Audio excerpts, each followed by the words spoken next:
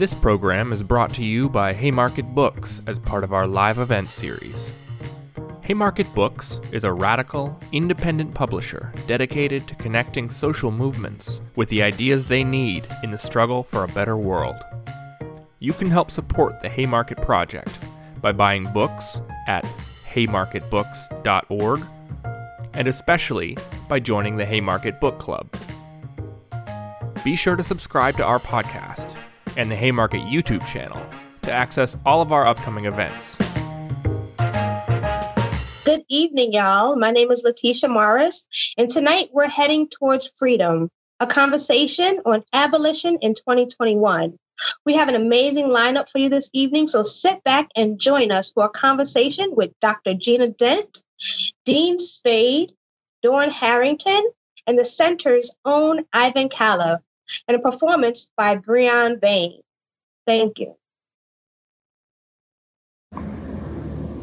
What odds you up against?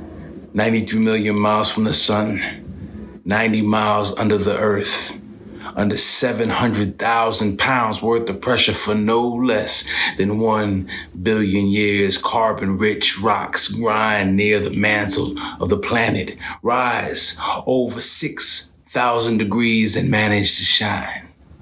You see, a diamond is a lump of coal that stuck it out. Like time confined behind enemy lines, so cold no soul can thaw, so it thugs you out.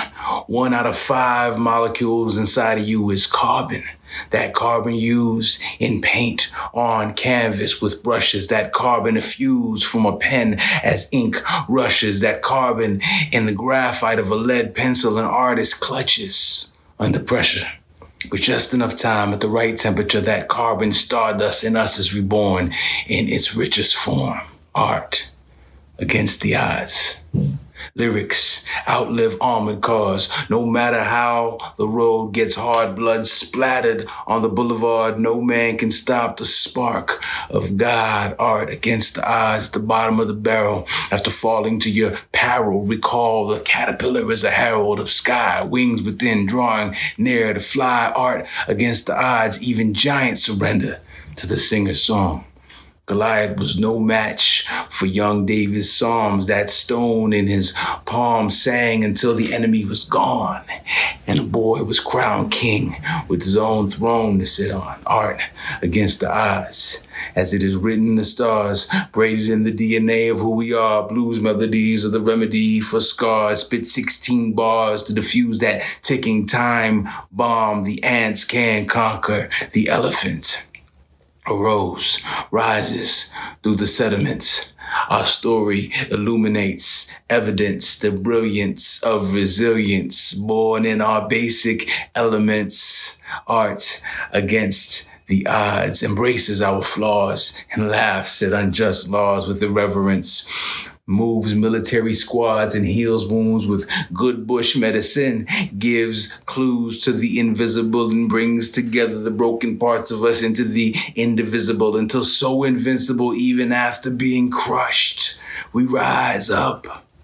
Art for and against gives birth to the best defense, the defenseless ever since. Without recompense, we art the world and Noah's Ark the world. When drenched with doubt and cynicism, art survives the bars of the largest prison. Toilet paper and toothpaste transform into chess pieces until the day the Louisiana State Penitentiary releases the Angola 3 after 44 years in their 6x9 box where Albert Woodfox was locked in silence, but coal under pressure makes diamonds. And so our minds shine and glisten like a soldier on his last mission, enemy territory captured in the final chapter of his story, facing a firing squad, using his last words to pass along an old poem we once heard. Yea, though I walk through the valley of the shadow of death, with my very last breath, I say, I lived my life, and I will give my life like that spark in the dark at the heart of the earth where fallen stars torn apart come together disguised as dirt. But you can't hide our worth. When the going gets hard, we make art against all odds.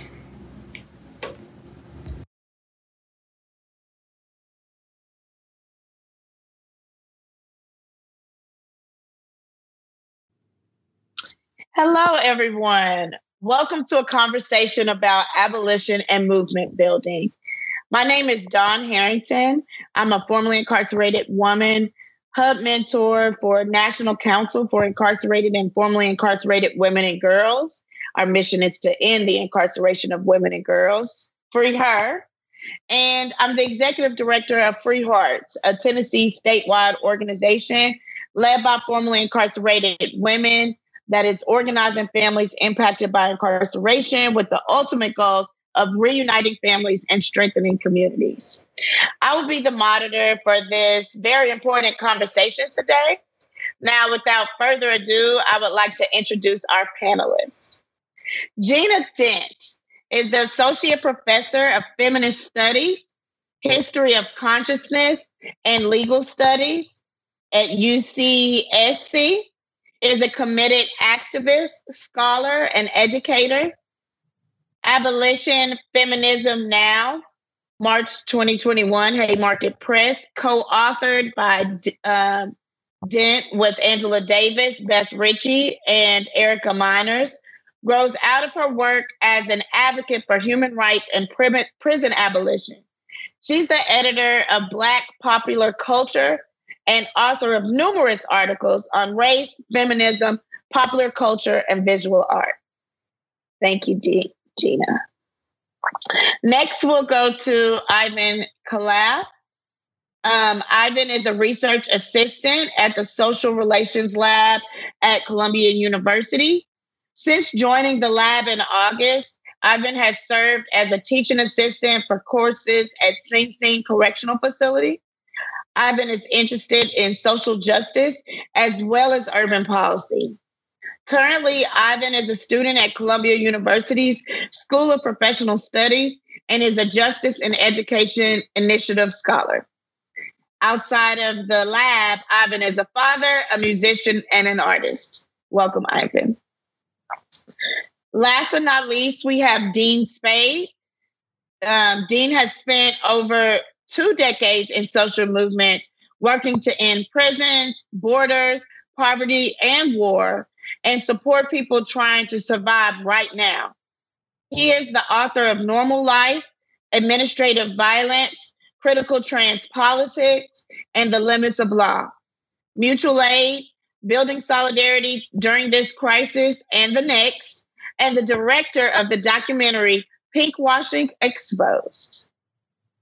So we're going to get right into the questions. And my first question is, how are each of you involved in working or thinking about abolition? And so I'll briefly answer this question and then I'll pass it to my fellow panelists. In our work at the National Council for Incarcerated and Formerly Incarcerated Women and Girls, we're thinking about abolition a lot from the importance of having to reimagine communities, to build up the resources in communities to make abolition real. And so a lot of my thinking around abolition, both on a statewide level in Tennessee, but also on a national level, is the importance that we're going to have to build as we burn. And just to give a little bit of an example, we passed community-based alternatives to incarceration for primary caretakers here in Tennessee, and we were the second state in the National Council to pass that law. It was also passed in Massachusetts, and it's pending in 11 different states. And when we were working to pass that law here, a lot of our rural folks, rural legislators and rural folks on the ground were like, that sounds good, but we don't even have, housing, anger management, all of these different, community infrastructure that's needed. And we've lost a lot of just hospitals, across our whole state. And so, we don't even have a hospital here type of situation. And so in order to get to abolition, a lot of what I've been working on and thinking about is reimagining communities and the understanding that in order to get to abolition, it's not just about, burning the whole system down, but we have to build and create new institutions in order to be able to abolish. So I want to pass it to Dean Spade. Dean, how are you involved in or working on or thinking about abolition? Thanks. And thanks for introducing us and being our moderator. I'm so glad to be part of this group.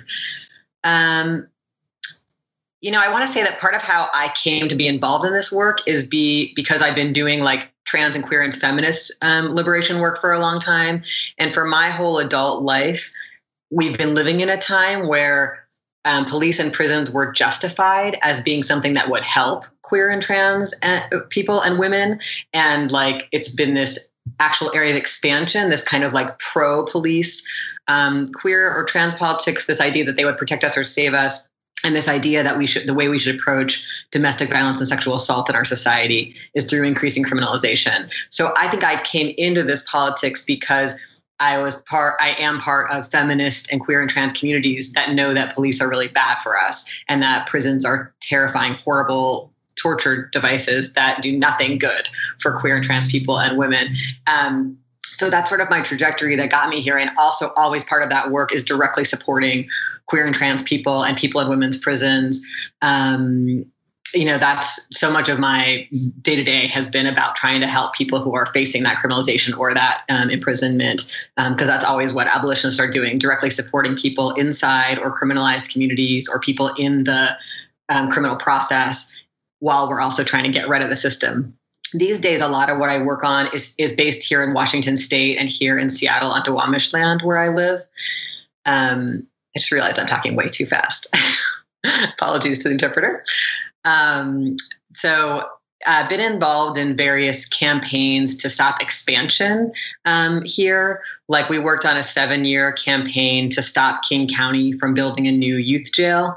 And during that time, I think we really changed the conversation in King County about imprisonment so that when 2020 erupted in these uprisings, there was a real opening for talking about closing that jail because they did build it. In 2020, we also fought against a new women's prison being constructed in Washington, and we won that fight. And now we're fighting against the expansion of a mental health prison called Western State Hospital. And also, this is part of a group I'm with now called No New Washington Prisons. We're also trying something new that we've never tried before, which is that during the legislative session, we ran a campaign to oppose all bills that expand criminalization. And why that matters is because a lot of those bills people pretend are progressive. Like there was a hate crime bill. There's all these bills that further criminalize carrying weapons. And supposedly they're aimed at the right wingers who are carrying weapons in our state, but they're actually going to be used against youth of color. All the evidence shows that's who gets the weapons charges. So we're trying to, instead of doing a typical legislative strategy of like bill by bill battling it out in the state capitol, we're trying to just run a popular campaign against all expansion just to see if that changes the conversation, since the legislative realm is like this kind of elitist, nonprofitized, like very So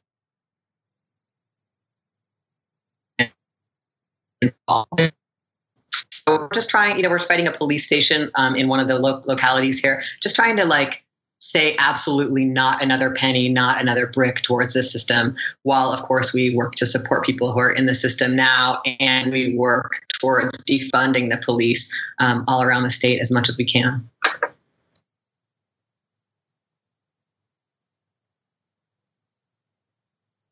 Thank you very much.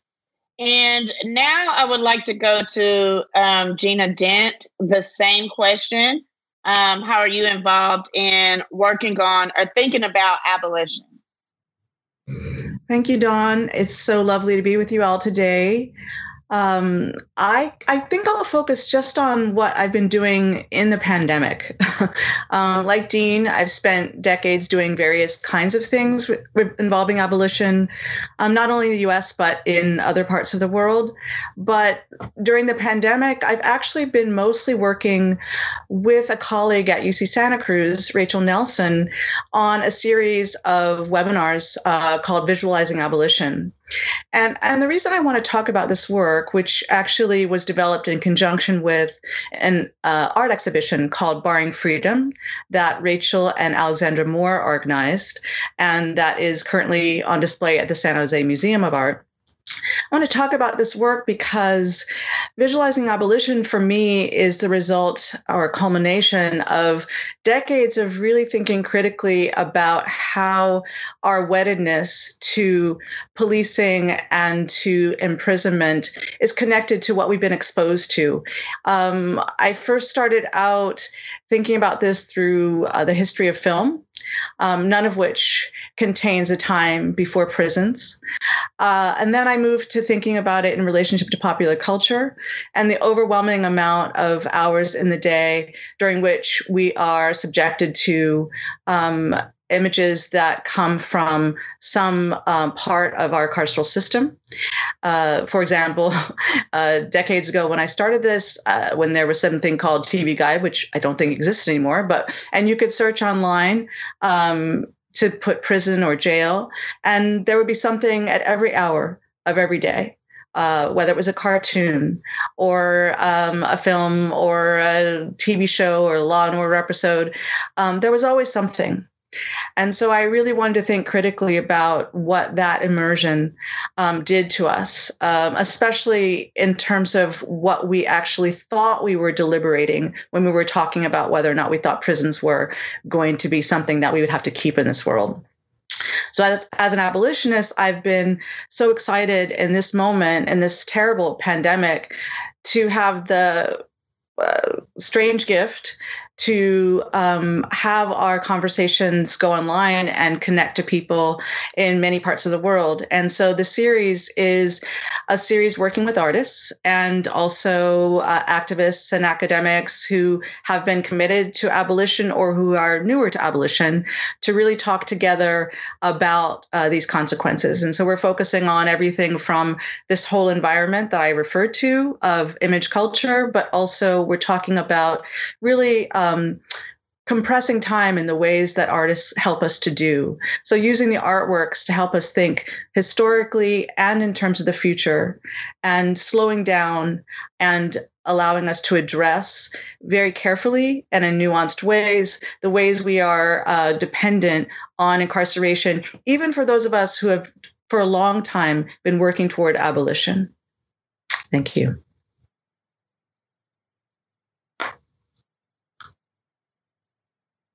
Thank you very much.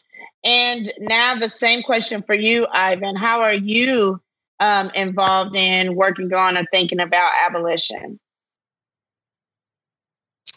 Thank you, Dawn. You guys hear me?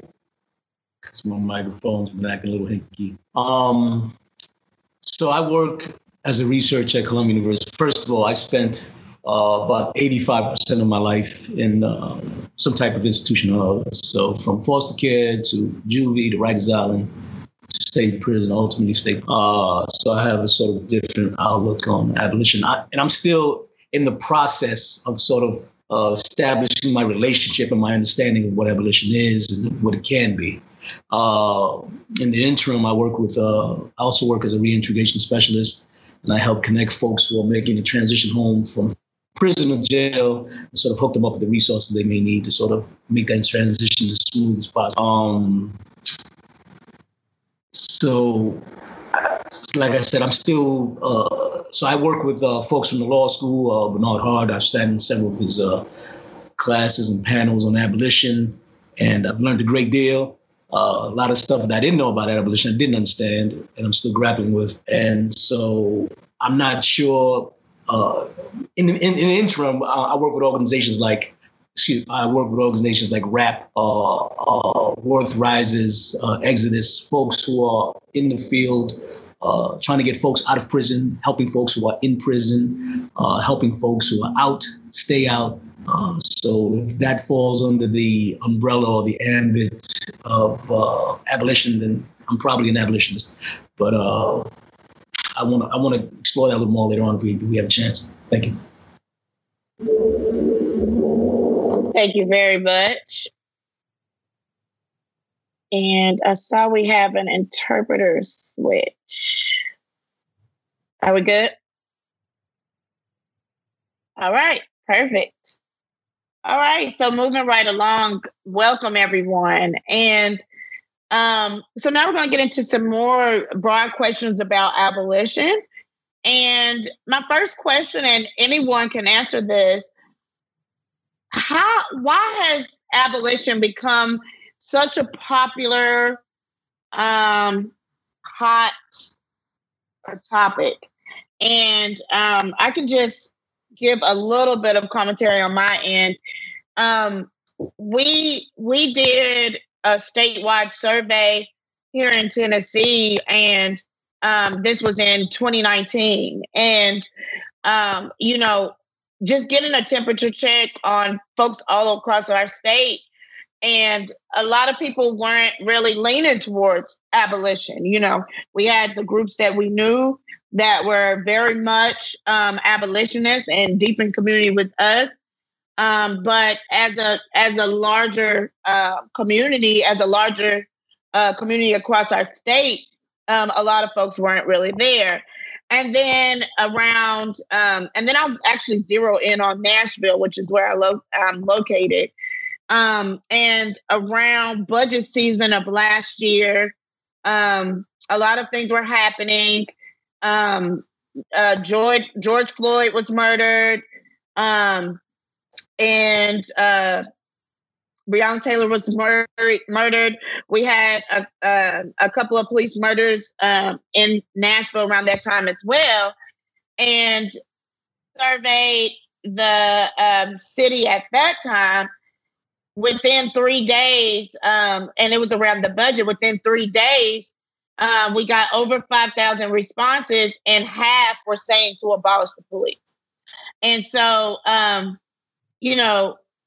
really has become a hot topic and less, just about the abolitionist organization.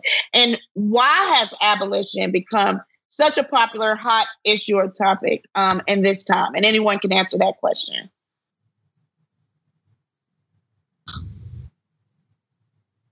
Well, I guess I'd be happy to start. I don't think I don't know if I have the correct interpretation of that question, because it's hard to answer, but I think there are a lot of things that we probably should lift up. I mean, these things have always appear as if out of nowhere. But for those of us who've been involved for decades, we know that this has been there's been a very intentional set of activities that organizers and those currently incarcerated and formerly incarcerated have been involved in for decades now. Some of us, there are various dates we give to the prison abolition movement. Many people start out by thinking about Attica and the demands made by those inside during Attica. And I think that's an appropriate way to think about the beginning. And so many people have been working to make, as I'm paying attention to now, make art, do research, do community organizing, talk with their families. And there have been so many documentaries, there have been so many protests that have increasingly included other issues, and therefore we're also introducing abolition to people who are doing other kinds of work. And so this really is a culmination of so many things. And the pandemic has just made everything more extreme. And so the problem of time in the especially in the United States, we could talk about it elsewhere, the problem of the way we relate to work, the problem of the way we don't have things like healthcare and safety, those things have become exacerbated during the pandemic in such a way that I think as we were all forced to watch the media representations of the deaths, particularly of George Floyd and a few others last year, we were really not able to look away and also strangely forced to be quiet in relationship to things. And so getting out in the streets and realizing that we shared so many of the same demands and so many of the same analyses has really consolidated this movement. But this did not start last year. And it takes generations to build a movement like this. So I think we're now finally ready for abolition after so many failures of reforms. I just want to add to that. I really agree with what Gina is saying. I think that part of what movements do is like till the soil and try to create the right conditions for a long time. And you don't know when things might pop off and become more widely popular. But when you do, people use all the tools that movements have been creating. You know, thinking about the 20 plus years of critical resistance's work, thinking about all the deep feminist work that's been going on for so long that allows us to have responses to like, but what about the rapist? But what about the murderers? Like that allows us to actually analyze reforms, all of that. But I also think there's an interesting additional trajectory I would add to that picture. I mean, we could just go on about this picture forever.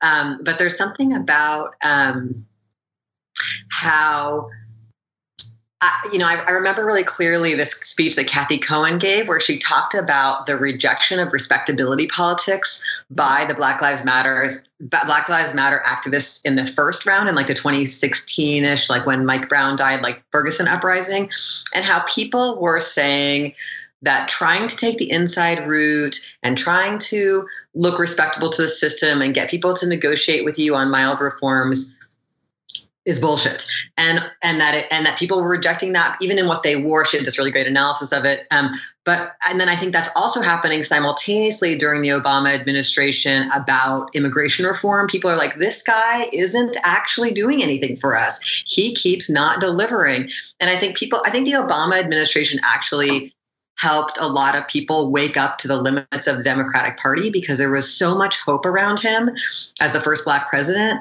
And then he did the same stuff that all the other presidents have done, like war and deporting people, but he did more of it. And, being the president of the most imprisoning country in the world and not changing that and doing these mild police reform, a lot of signaling that he cared about stuff, not a lot of delivering into communities. And so I think that matters. I think that kind of it's not as if there's anything new about how horrible the system of imprisonment and policing is, but I think that there's been a bubbling up of feeling like no one's coming to save us from some new administration. Nothing's gonna, that's not gonna change. And then you get the Trump administration and people feel increasingly desperate and terrified of the power of the government.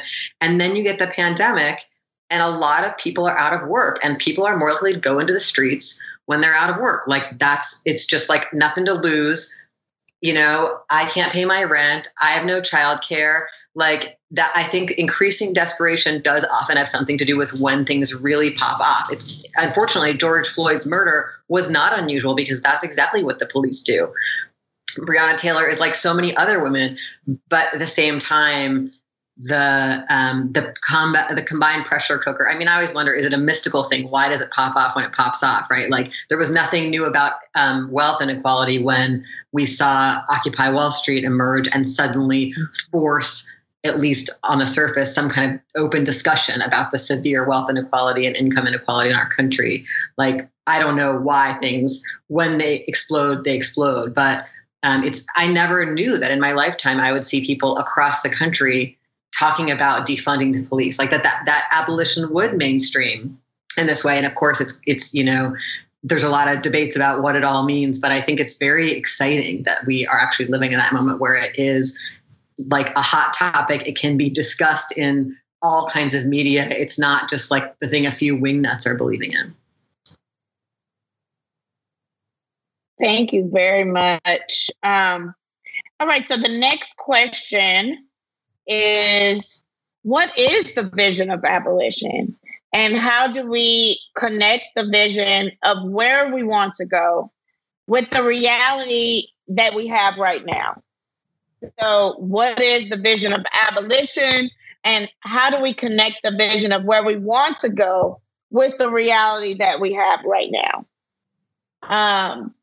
And I will just give one quick comment before I see whoever wants to answer this question can answer this question.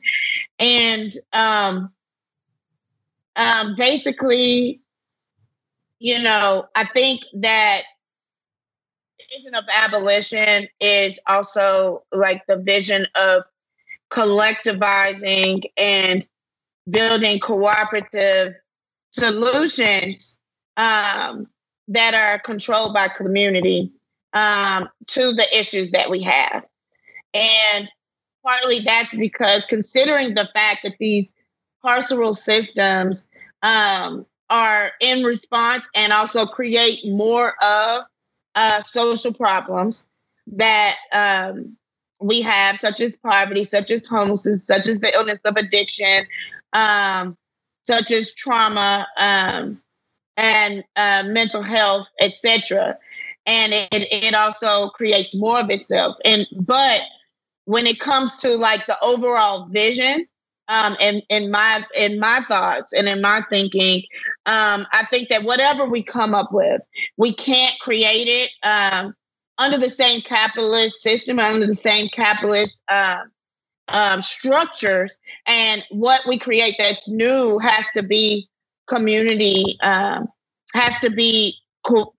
controlled, has to be, the way that our money's spent, it has to be decided on by the larger community and not the way that the things were created. And I think that is the vision of abolition. The vision of abolition is a collective and a cooperative vision.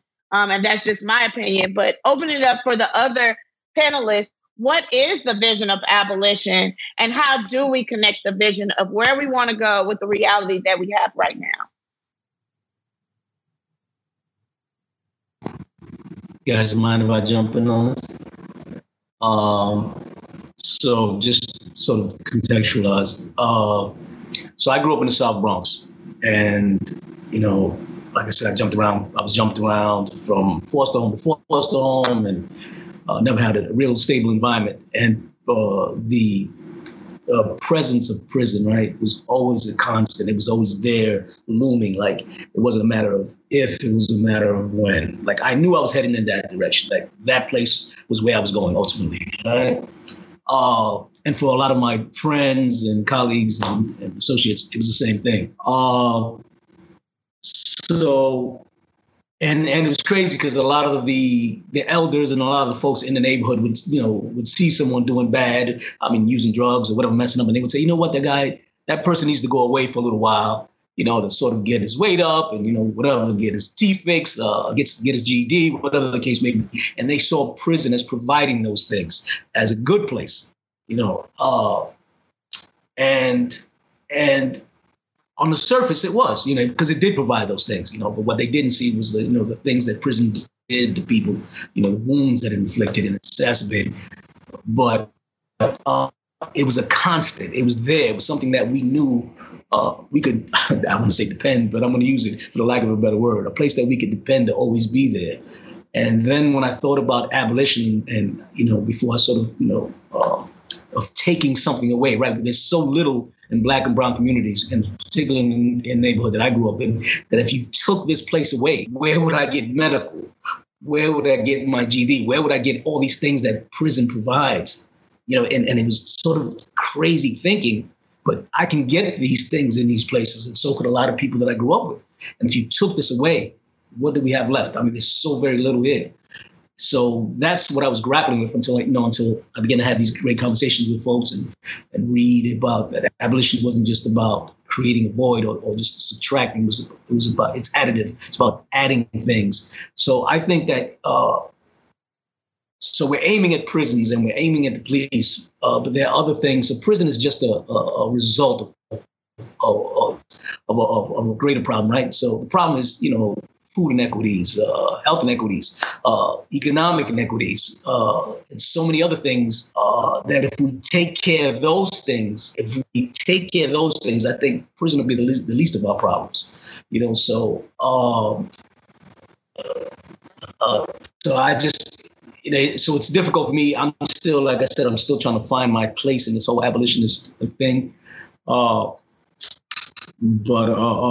when I hear people talk about reform, it bothers me a little bit when they just talk about solely reform, because reform means to me to pour money into the police and not into the communities, and the police don't need the money, right? So I think reform and abolition, sort of, people speak of those two things as if they exist in separate worlds, or as if they're mutually exclusive. But I think they should. Those two things are married, because even as we speak about what could happen in the future, there are people right now in prison, right, who need a tissue paper, who need to get to the hospital right now, as we speak. So even though we can dream about getting rid of prisons, but right now there are people inside that need help right now, that need real things, and we need to talk about getting them those things and providing them those opportunities as we talk about eradicating prisons and replacing them with something else. So anyway, that's my spiel. I'll pass the mic now. Thank you. And interpreters switch. Are we good? All right. Does anyone else want to answer that question?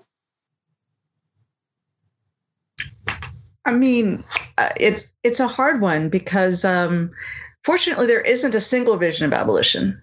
And that's one of the exciting things, even about being on this panel, being with people who are constantly thinking through even the term abolition. It's really designed to reference the historical movement against slavery, to take advantage of the fact that we have in some ways moved beyond at least the form of racial slavery that we understand as historical. And there are lots of questions about how we have moved beyond it and whether we've moved beyond it. But most people understand that we have, and yet abolition is designed as a term for prison, for getting rid of prisons, in order to reference that, and also reference the fact that people thought they would always live with racial slavery in the way it was before, and that allowing us to reveal that the common sense of dwelling in this relationship to the state as not one that helps us create security in our lives, but a state that actually deprives us of safety and security, is a really important thing for us to come to understand. And that the way to do that is going to require us to have some kind of historical awareness as inspiration, as much as for a reference to current conditions. And so I think that the vision of abolition is always this one where we're thinking through. So while we're doing that mutual aid work that Dean talks about, or all the work that Ivan was just talking about, we're always asking questions. And so for me, abolition is really about having vision, even while you're doing all those day-to-day activities. I think without that, this work and this survival for most people who are involved with this would be unbearable. It would be impossible. Abolition is the thing that's made it possible for so many people, and certainly for me, to be able to give aid, to give support, to speak up, but knowing that we are looking for a future in which these conditions are gone and we live in a freer and more compassionate and safer world. And we have successfully redefined safety, as Don was talking about, in communities, right? That to me is what the vision of abolition is. It's not one particular thing. I have so much I could say on this, but I want to add that so much of the conversation about abolition extends from the United States.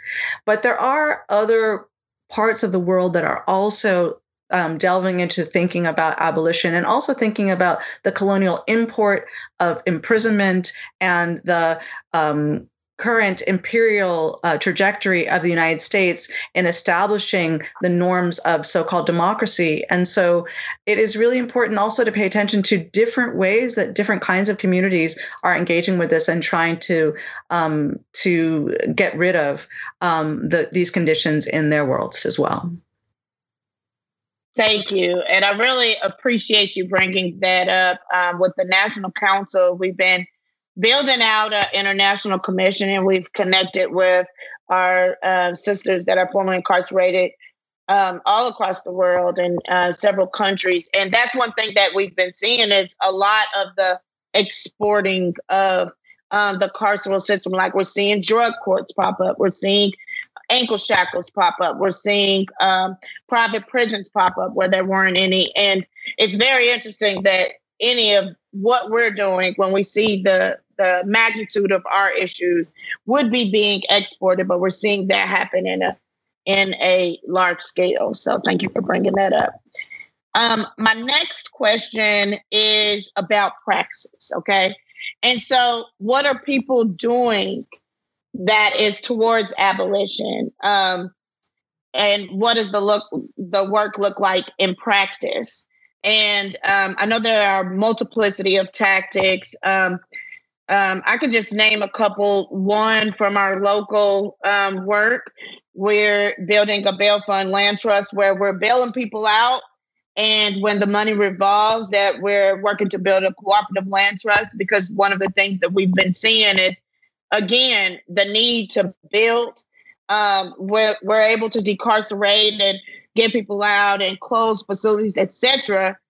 But people are coming out to nothing, and so we're working on building like a land trust and different cooperatives to build the infrastructure that we need to get closer and closer to abolition. So that's just one example, but I know our panelists probably have great examples.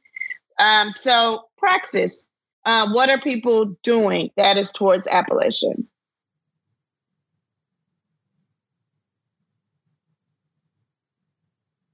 I'll just jump in briefly to say, I feel like there's like some different buckets of things that I think of as abolitionist work. Like one bucket is all the work to stop the expansion of the systems because they're still expanding them. They're still like, oh, now we'll give the police more money to fix the police. Now we'll build another prison to fix the prison. They still are using that same stuff against us. So we always have to be fighting this. Oh, we're going to build another police station. We're going to build a better court. It's the same stuff.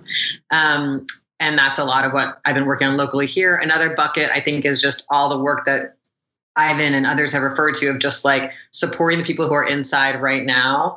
And that looks like a lot of things. That looks like trying to get people compassionate release, trying to get people out because of COVID, trying to help people who are getting out have a place to stay so they don't get locked up again, trying to make sure people have people to write letters with, people to send them money for the commissary.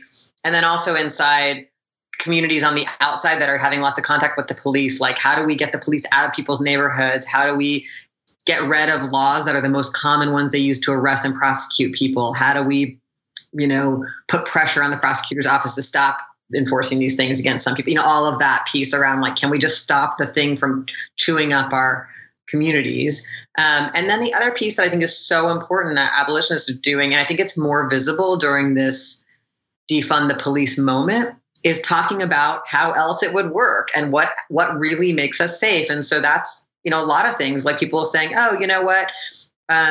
It doesn't work to arrest people again and again for domestic violence. It's not getting to the heart of gender violence in our lives. So what does work? What do people need to be able to get out of dangerous situations? Oh, they need housing. They need transportation. What do people need to be able to resolve conflict in families or friend circles or in workplaces without hurting each other? Oh, like a different set of like skills around conflict. And can we actually provide those so that we don't even get to a point where we call the police? I'm thinking a lot right now about the Oakland Power Projects, which is a mutual aid project I really admire, where they're like, when people call 911 in our community, the police come with the ambulance, and we've seen the police really hurt people when they arrive and kill people. So instead, let's figure out how to have a local project where we skill people up with medical support and mental health support skills. So there's somebody else to call when that medical or mental health emergency is happening that's not going to bring the cops. So very practical, detailed, like, what are the things the cops do now and how can we have somebody else do them? Or, how do we get rid of that need? But I do think one of the big pieces of that, which you've spoken to so beautifully, Dawn, and the last question is like, and also with a reference to land trust work, is that if people weren't kept under such extreme poverty and stress, if people had the things they needed, this, like, most of the stuff the police get called for wouldn't be happening, right? It's like, if we want people to be safe, why don't we start by making sure they have healthcare and housing? And I think this, for me, relates to just like, especially with what Ivan just said about living in a community that thinks that prison is like the best hope for getting something you need. Like, we live in a system that keeps people under such extreme duress in order to extract as much wealth as possible. Like, some people have to be so poor that they're facing that kind of choice that Ivan described, while other people are so rich. And that entire system produces that crisis that makes people have no good choice, no way to get dental care, no way to get the things they need. And so I think that, like, a lot of what abolition does is all these immediate practical steps out of that situation. But it also is this bigger imagining of, like, let's get rid of this extractive system that has to make people so poor and desperate that then is used to justify the entire system. Thank you so much, and that made me think also about our national kind of like praxis, which is really focusing on like hyperlocal organizing, and I think that. Seeing the People's Movement Assembly in Jackson, one of the things I just came in on theirs as we were preparing for the first one that we were going to do. And one of the things that I noticed was with their community members, the ones who couldn't really see abolition, is because they're like, we don't know our neighbors like that, So how do we come together and build solutions if we're not coming together on a hyperlocal level? And so that's a lot of how we're thinking about it in the National Council as well, like reimagining communities, building unity circles, building transformative justice, guarantee basic income and community, community level participatory defense. Like, the more we can come together with our neighbors, the more we can come together and, as Dean was saying, like, dream and scheme around what does our particular area need to be safe. So the next question, and it's going to be a two-part question for whoever would like to answer it. What are the strengths of having a vision of abolition, and what are the shortcomings of defining the main issues around abolition, and what are the issues that abolition raises for people as individuals and within the larger movement? And so I want to actually go to you first, Ivan, if that's okay, because I know you said you were still really thinking a lot about this and trying to see your place. So where in your assessment are the strengths, and what are the shortcomings and issues that come up for you? And then after Ivan, if anyone else would like to chime in as well. Thank you. Great question. So, anyway, some of the work I do is providing, and we do it where I work at, is providing educational opportunities for folks who've been formerly incarcerated. And education is key, right? I mean, Du Bois wrote a great book, Abolition Democracy, talking about how enslaved folks were denied education. It was done purposely, and we all know this. It was done because education is foundation for social mobility, economic mobility, and so on and so forth. I think it's important. I'm sorry, the first part of your question, can you repeat the first part of your question? I had a thread and all that. Yes, it's what are the strengths of having a vision of abolition? Sorry, I combined two questions, so I'll put it in the chat. So the strengths, I think, it's, we ultimately all want, folks to be, folks to have opportunities and folks to have the freedoms and share the same, all the things that everyone else enjoys. We want everyone to enjoy those things. I mean, that's the American dream, right? We live in the land of milk and honey, and so we're supposed to all enjoy the pursuit of happiness and so on and so forth. So I think that's a great vision, but sorry, I had a thread and I lost my thread. That's such a great question. Can I? I'm sorry, I'm talking a little jumbled. I get a little emotional when I talk about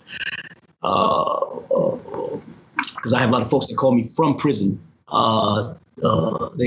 call me from prison, and we talk about what's going on now with the COVID and other things, the abuses that go on, and that's ringing in my head right now. Mm-hmm. I mean, abolition is great, and it's a beautiful thing. It's a wonderful thing, but I'm always stuck in what do we do about right now? How do we help folks right now?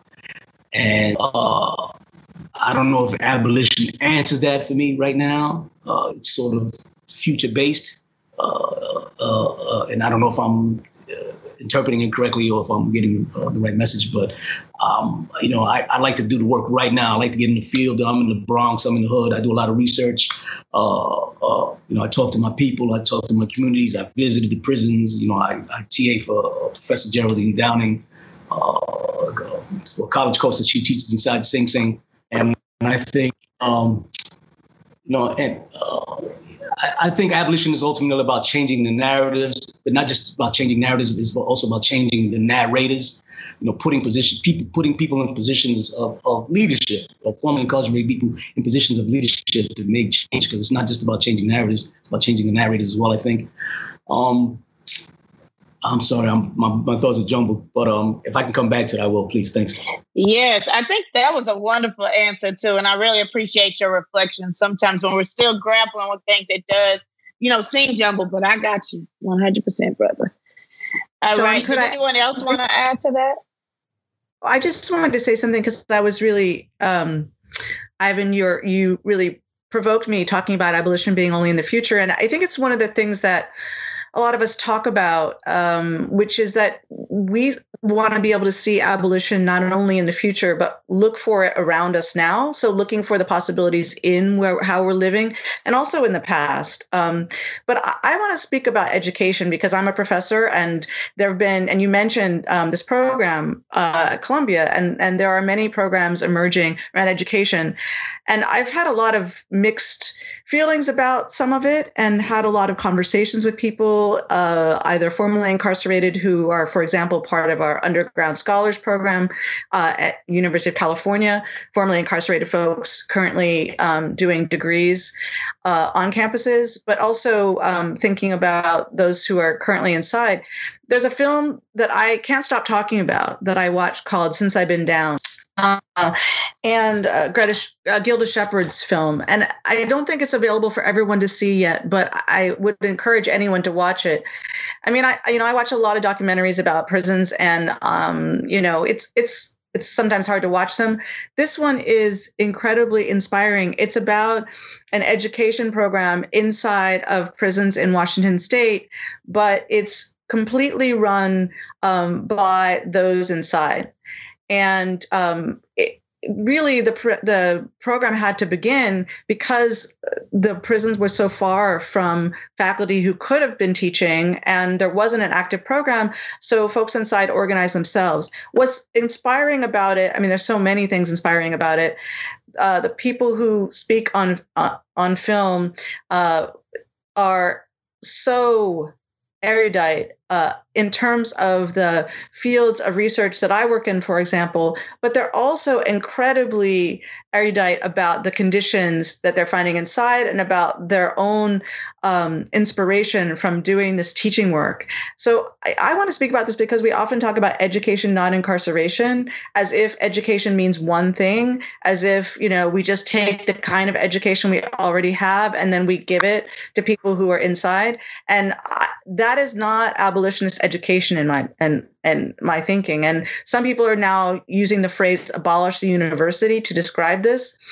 which doesn't exactly mean what it sounds like, because I think the people who are talking about this are actually deeply committed to what universities could be and could provide, but see that universities have not always acted against incarceration, but have it been in conjunction with carcerality. And so I just wanted to put education out there as something for us to discuss, something that needs to be abolitionist, but isn't necessarily yet. And I'm not giving up on it, but I want us to think about that in terms of what our vision for abolition could be. Thank you very much. All right. So the next question, I'm actually going to go to Dean first on this one. And the question is it useful to ask, how do we define what reforms are liberatory and not reformist? Oh, sorry. I need to do an interpreter switch.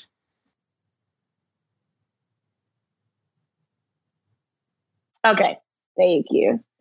All right, so Dean, is it useful to ask, how do we define what reforms are liberatory and not reformist? And after Dean, anyone can feel free to chime in as well.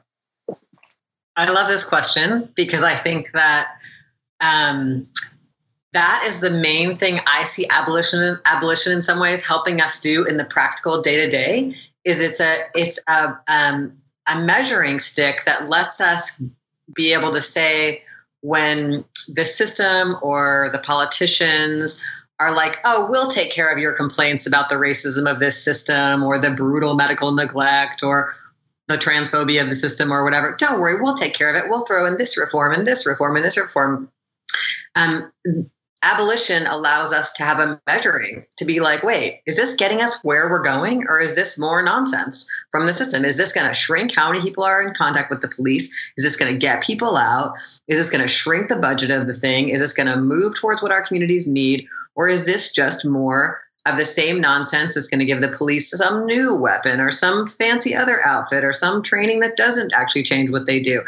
And so to me, this is the best of what a lot of the day-to-day conversations look like in my local organizing communities. And I really appreciate, Dawn, that you talked about this hyper-local organizing, because I think we have so much more likelihood of having impact in our local organizing, but we're told to like watch the federal level, like kind of a celebrity sideshow, like, ooh, it's AOC v. Trump, fun, which is like actually where we have the least likelihood of having an impact day to day. So being like, I'm going to care about my county council's budget isn't very glamorous, but it's so likely we could actually make a change there if we use collective action. So to me, this kind of debate, once we open up that question, is this getting us where we're going? Or is this just them handing us more kind of like useless crumbs or even things that are better for them and worse for us?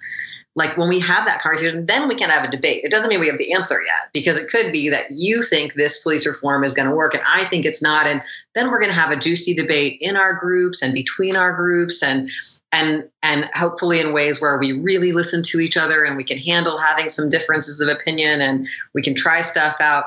This debate that happened in California, maybe some of you followed about like, would the bail reform law that was being proposed work? It was going to get rid of money bail, which a lot of people think would be good, but it was going to add in this kind of assessment of people's risk factors that was going to put the same people likely, being held. And so people were really debating that, I think, in a very meaningful way. That kind of debate is happening all the time.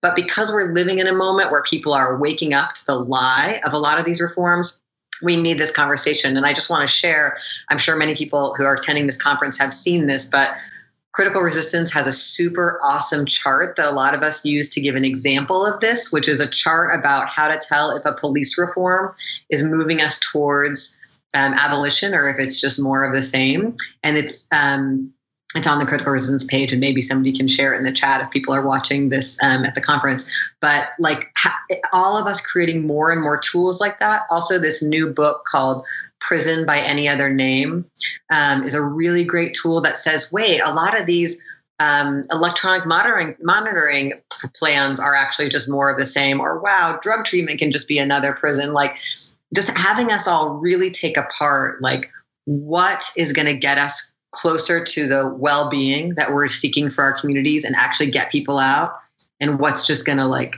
build the system. Thank you so much. All right. So the next question is, what role does fear play in some people's disagreement with abolition as a vision? And so how do we see fear playing out in some people's disagreement with abolition and abolitionist vision?